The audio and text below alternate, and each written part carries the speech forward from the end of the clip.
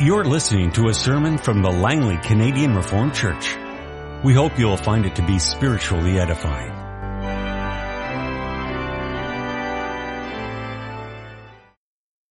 In connection with the sermon this afternoon, we have two readings from the Word of God.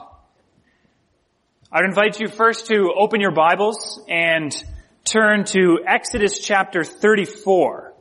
We'll read the verses 1 through 14. It's important to remember as we begin reading Exodus 34 what has happened before this. That is that there has been trouble with the Israelites in their relationship with God. God was giving the Ten Commandments, and while he was doing that, they were making an image of a calf in order to worship that, or to worship God through that calf. And this caused much strain with their relationship with the Lord, to the point that the Lord said that he wanted nothing to do with them. Moses intervened on behalf of the people, and the Lord relented. And then Moses asked the Lord, "Can I see your glory?" And the Lord said, "You cannot see my glory. You cannot see my face. I'll only show you my back." That is what he has said up to this point at the beginning of chapter 34. Let's read now the first 14 verses. The Lord said to Moses, "Chisel out 2 stone tablets like the first ones, the ones which were broken, and I will write on them the words that were on the first tablets which you broke. Be ready in the morning, and then come up to Mount Sinai. Present yourself to me there on top of the mountain.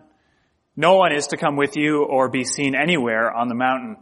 Not even the flocks and herds may graze in front of the mountain." So Moses chiseled out 2 stone tablets like the first ones, and went up Mount Sinai early in the morning, as the Lord had commanded him.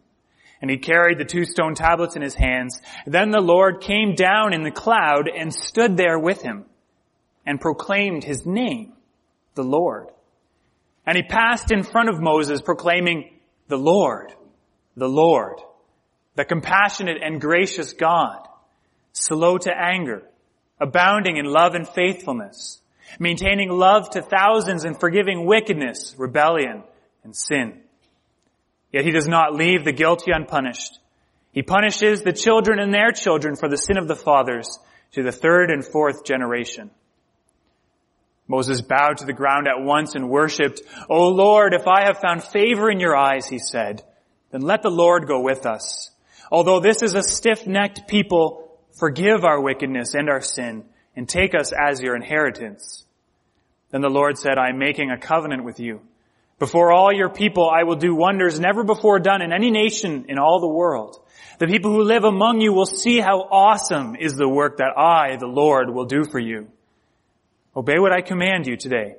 I will drive out before you the Amorites, Canaanites, Hittites, Perizzites, Hivites, and Jebusites. Be careful not to make a treaty with those who live in the land where you are going, or they will be a snare among you. Break down their altars, smash their sacred stones, and cut down their Asherah poles. Do not worship any other god, for the Lord, whose name is jealous, is a jealous God." And then we'll turn also to the New Testament, to Matthew chapter 1. We'll begin reading at verse 18. The 3rd commandment, which is our text, concerns the name of the Lord. And here we read about the significance of the name of our Lord, Jesus Christ. This is how the birth of Jesus Christ came about.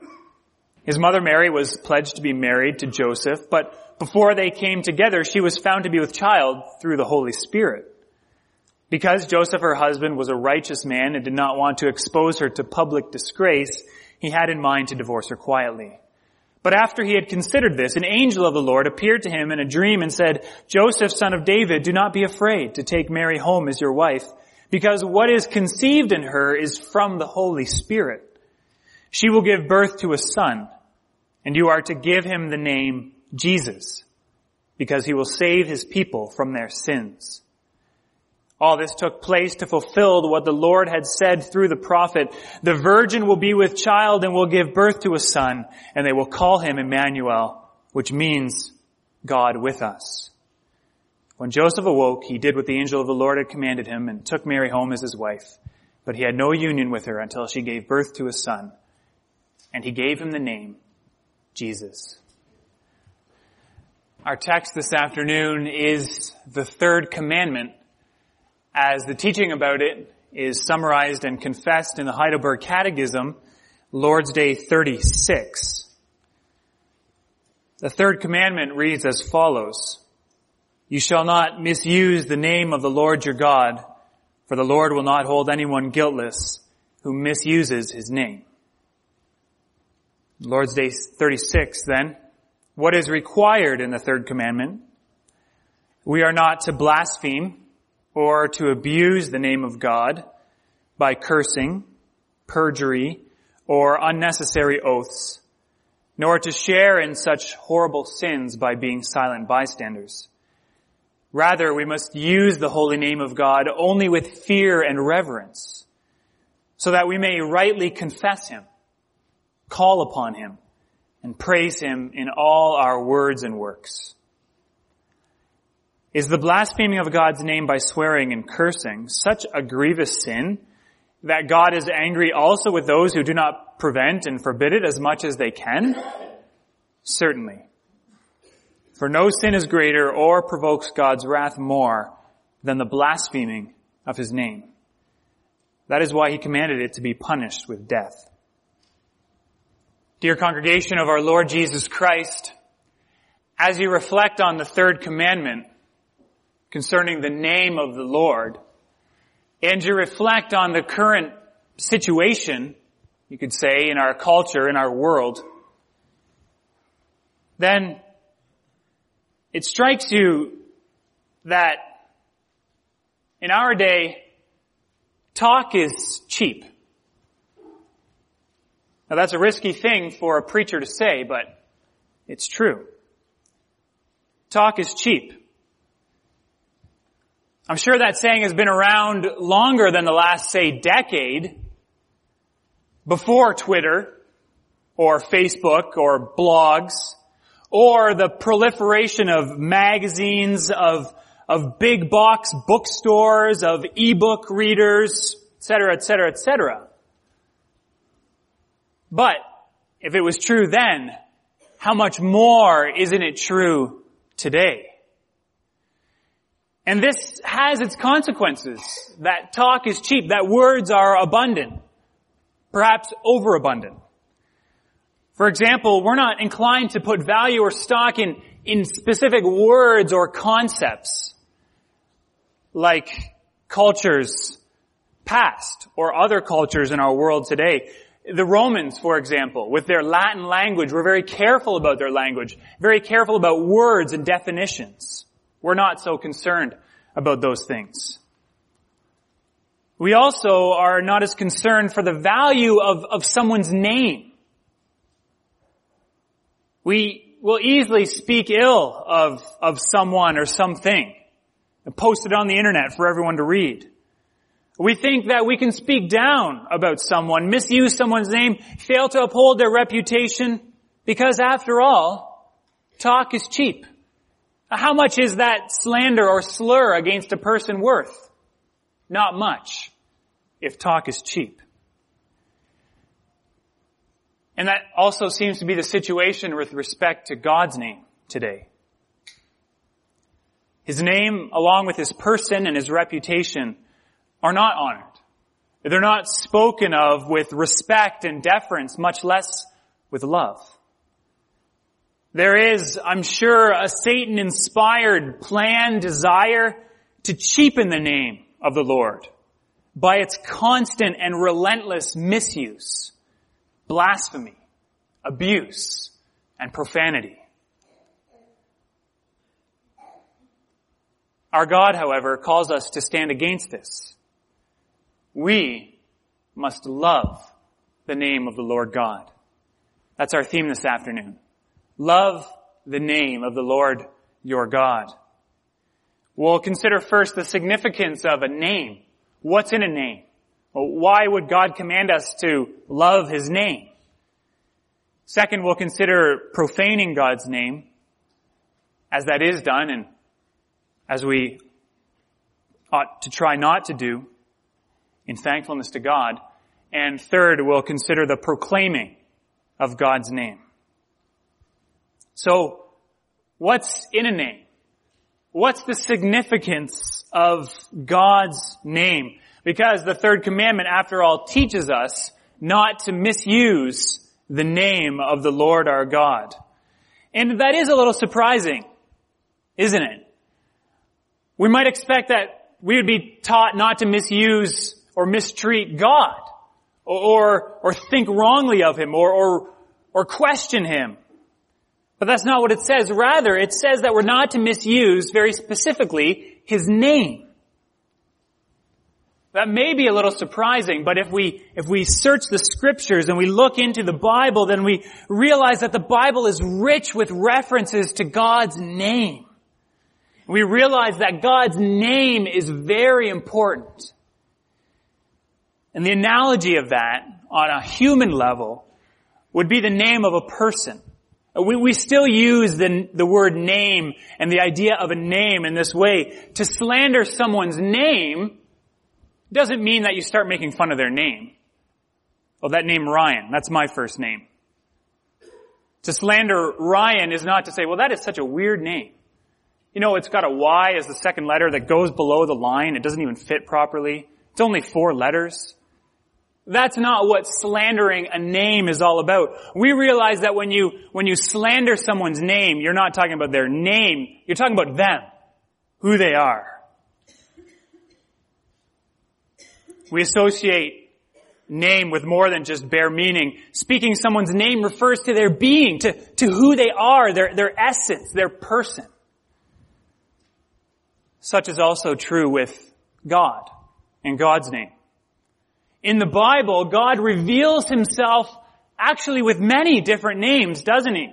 He reveals Himself in the Old Testament as El Shaddai, as God Most High.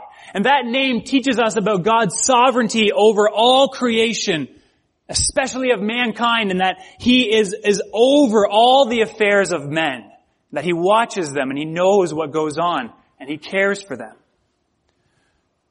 The Scripture also reveals God as Adonai, as Lord or Master. Refers to God's lordship, His claim that He has on every person on this earth. The Bible also reveals God as Lord of hosts or Lord of the armies. That speaks about God's power, that He is in control of the thousands upon thousands of angels in heaven, His heavenly armies, and also in the Old Testament about the armies of Israel. God was the supreme commander of those armies. And many other names in the Bible are full of significance as well. Most High, Ancient of Days, Maker of heaven and earth, the first and the last. You see, just saying the name recalls to your mind different aspects of God's person. There's another name that God reveals Himself by, Father. Father. It's a name of intimacy. You don't just call anyone Father. You only speak to your Father in that way. It speaks of God's familial relationship, of His care and concern and adoption of His children, that He has brought them close to Himself and made us His children. It evokes strong images and feelings of love and care and tenderness and compassion. From our reading in Exodus 34, we learned actually another name of God, jealous. Exodus 34 verse 14. Jealous.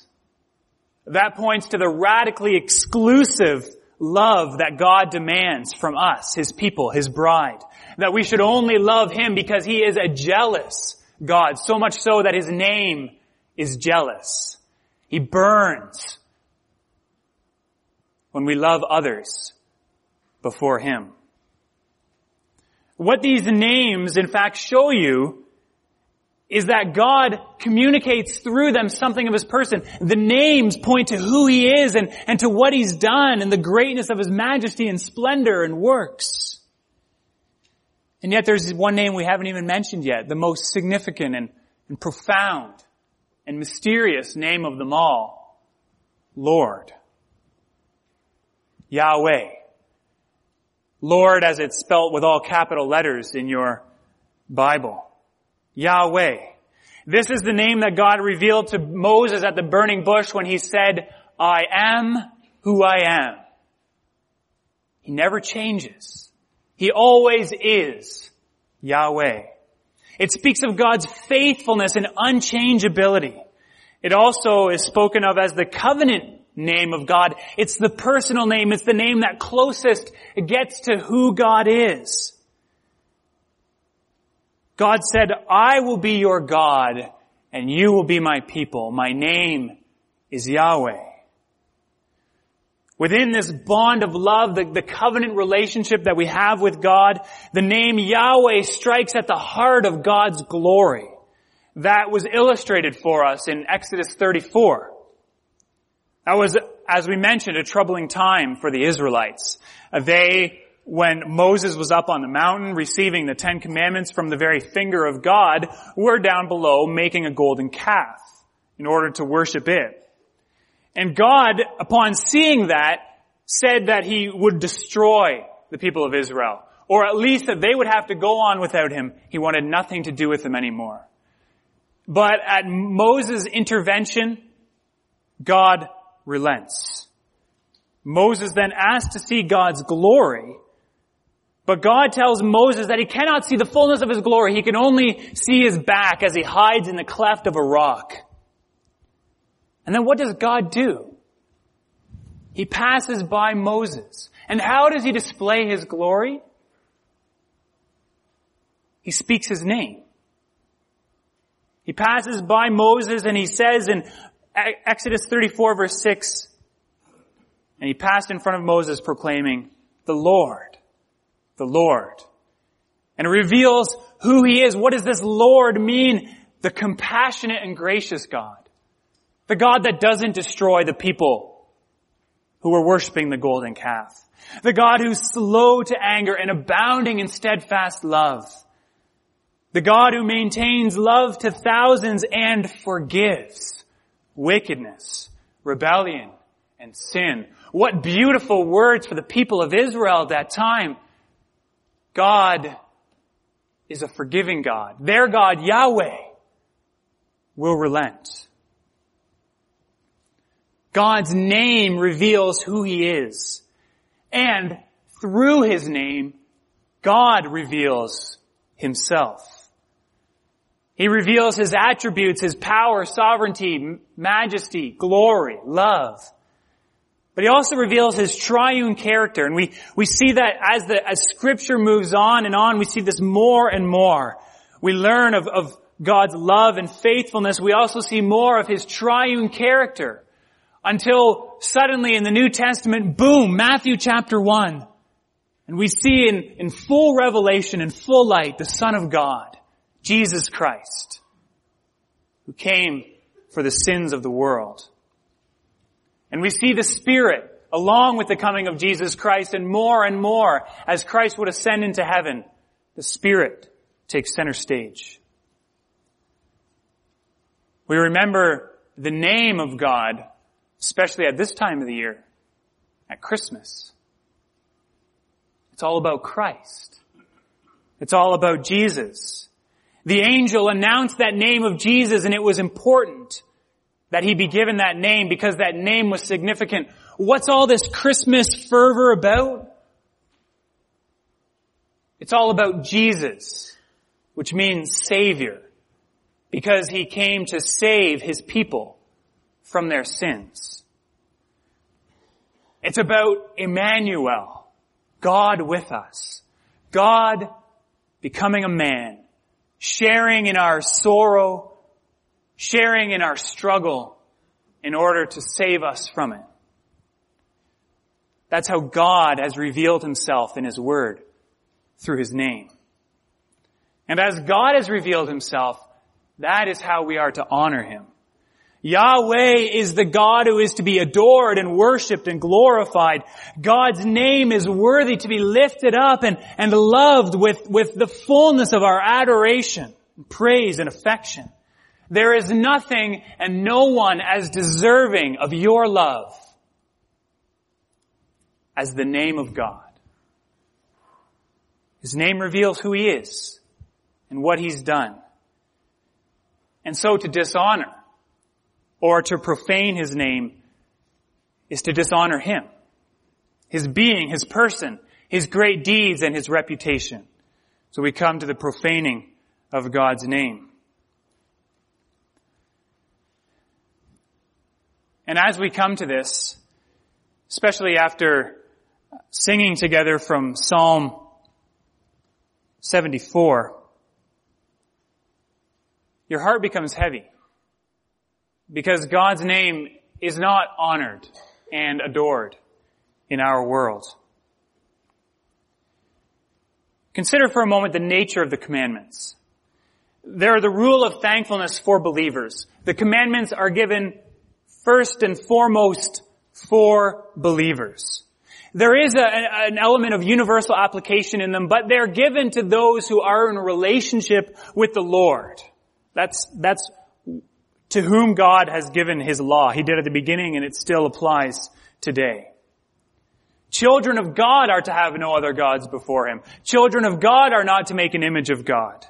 But yet this third commandment is the one that more than the others moves beyond the scope of believers. Because while not everyone has a relationship with the true God, God never ceases to be God. His name never ceases to be worthy of praise and honor and adoration. And so any time that it's profaned or dishonored, it in fact is a direct assault on Him. That's part of the reason why the Catechism speaks so strongly, saying that it's such a grievous sin that we need to prevent it and forbid it as much as we can. You see, no one expects a child that doesn't belong to a certain family to show the same sort of love and devotion and responsibility to the father and mother of that family. If you don't belong to that father and mother, you're not to show the same kind of love.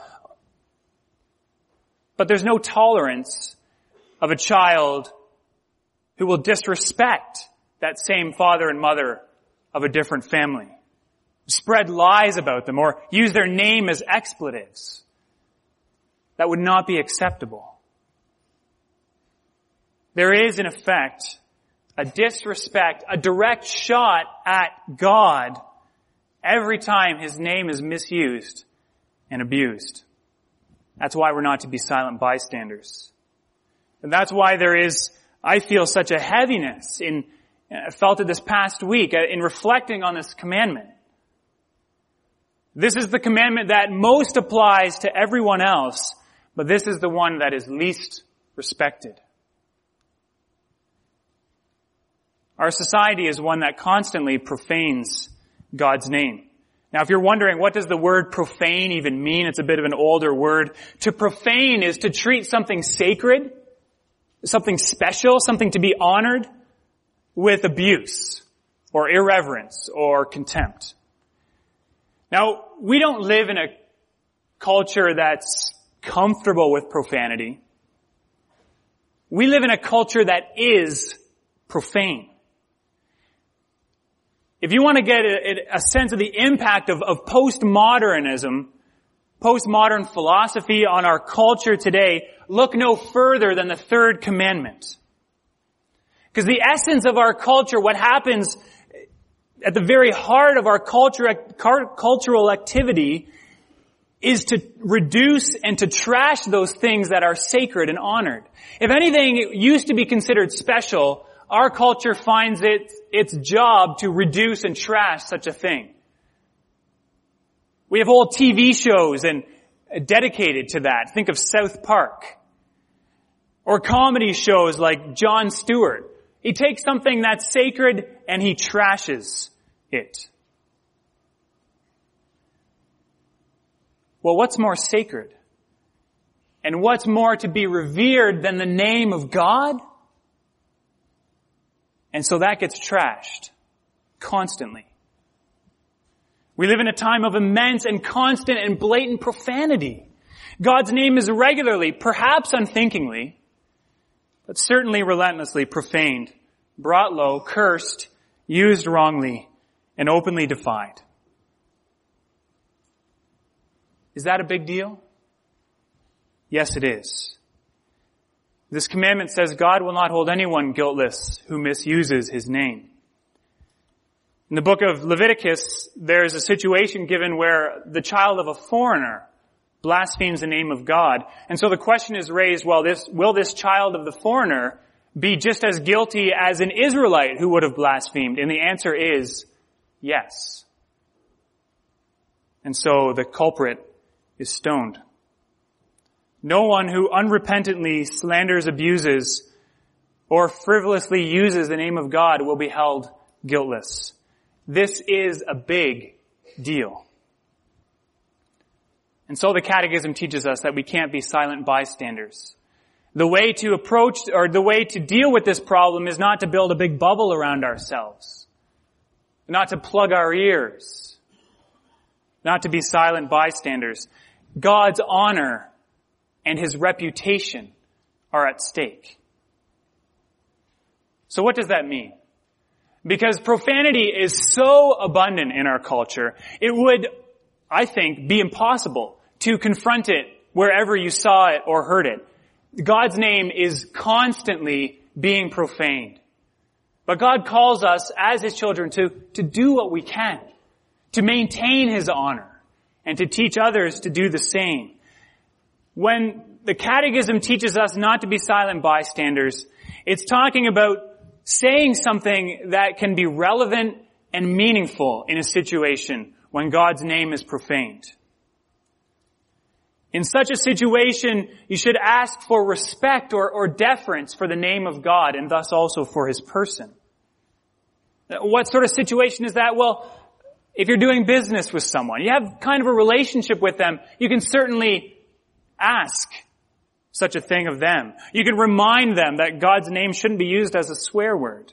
Or perhaps with your neighbors or people you're working for. If you can say something relevant and meaningful, then do so. God's honor is at stake. Remember that. It's not so much that you're being offended or insulted. It's not that they're speaking against you. You're not concerned for your honor and reputation. You're concerned for the honor and reputation of your heavenly Father and his Son and the Spirit.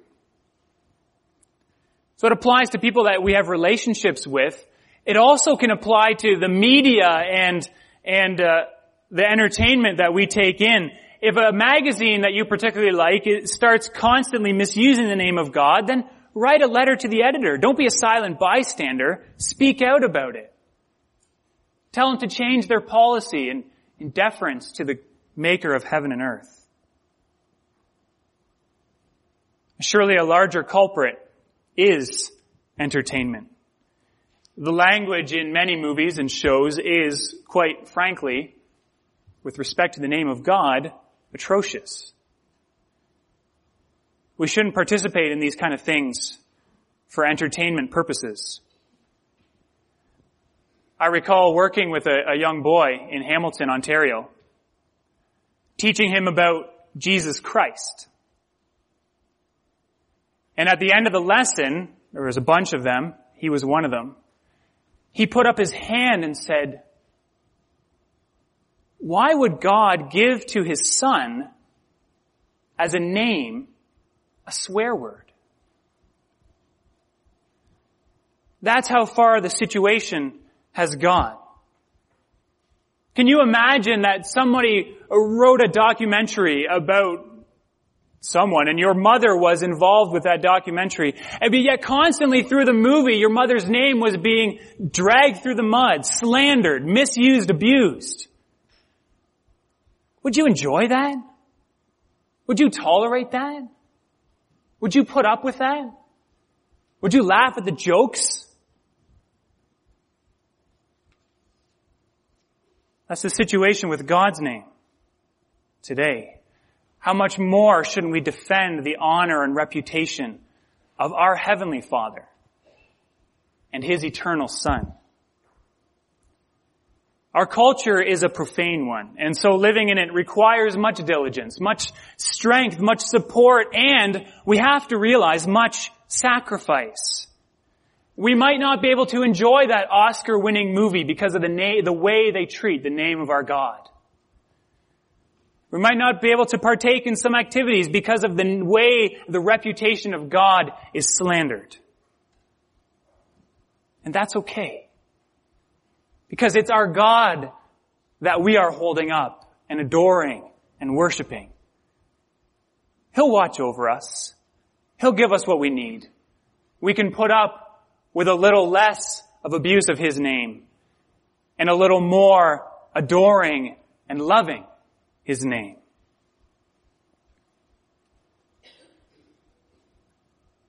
And we should be on guard also ourselves about profaning God's name. Not using God's name with respect to His glory. And not using it without due consideration or reverence, letting it just become a regular part of our speech. Something that becomes a filler. We shouldn't use it hypocritically. If the Lord is willing is something we like to say. It's a good thing to say. James teaches us to say it. Use it with the weight that it deserves. We shouldn't use the name of God by swearing lightly or irreverently. Profaning God's name is wrong because God is God. Because God is holy and glorious. And it's offense against His majesty and holiness. So then, finally, coming to our last point, how can we express our love for God's name? So we come to proclaiming God's name. And I should say that this really should be something like honoring God's name, but proclaiming God's name sort of sounded better than honoring. But honoring God's name by proclaiming God's name, that's what we're talking about. Lifting up God's name, using it properly. Using it with reverence and love and awe and adoration. There's a lot of troubling things. I could have gone on and on and on about the troubling things in our world with respect to the name of God, but our role is not just simply one of abstinence and self-censure and poo-pooing those things, but we have a role and an active role, and that is expressing our love and devotion and praise for Yahweh by honoring His name. We should express our love and devotion to God's name by honoring it. In the first place, we need to know God deeply and truly by His name. Expanding your vocabulary of God's names, searching His Word and understanding what those names mean and what they reveal about His character is how you grow in your relationship with God. As you learn more about His power or His faithfulness or His love by His different names. And you can express these back to God in prayer by praising Him as Yahweh, as Lord and King and Master, Most High God, Ancient of Days. So we can learn more about God by His name. Second, we can honor God's name by praising and glorifying Him. Praising and glorifying Him is attributing to God what rightfully deserves to Him. You can picture that there's this big box. And that box belongs to God. And all around your life and through God's Word and all around are characteristics of God like His love, His truth, providence, His works, creation, healing, protection. And so when you speak about God and you glorify God, it's like you're taking those things and you're putting them in His box. You, O Lord, are glorious. You, O Lord, are holy. You are the one who is the healer.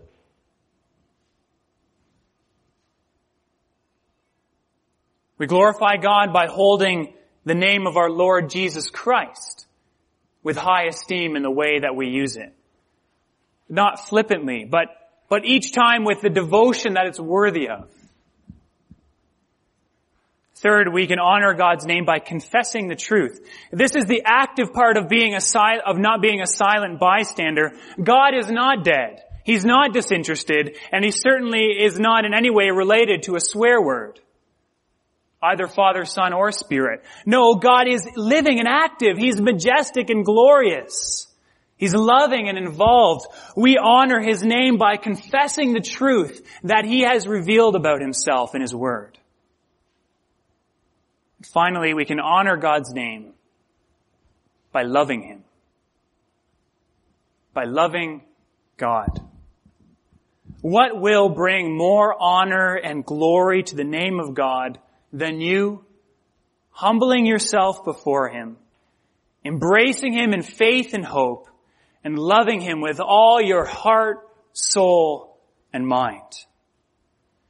This is the spring from which obedience to the third commandment flows. Love the Lord your God deeply, and you will learn in an ever increasing and deepening and fulfilling way to love the name of the Lord your God. Amen. This has been a sermon from the Langley Canadian Reformed Church. For more information, please visit us on the web at www.langleycanrc.org.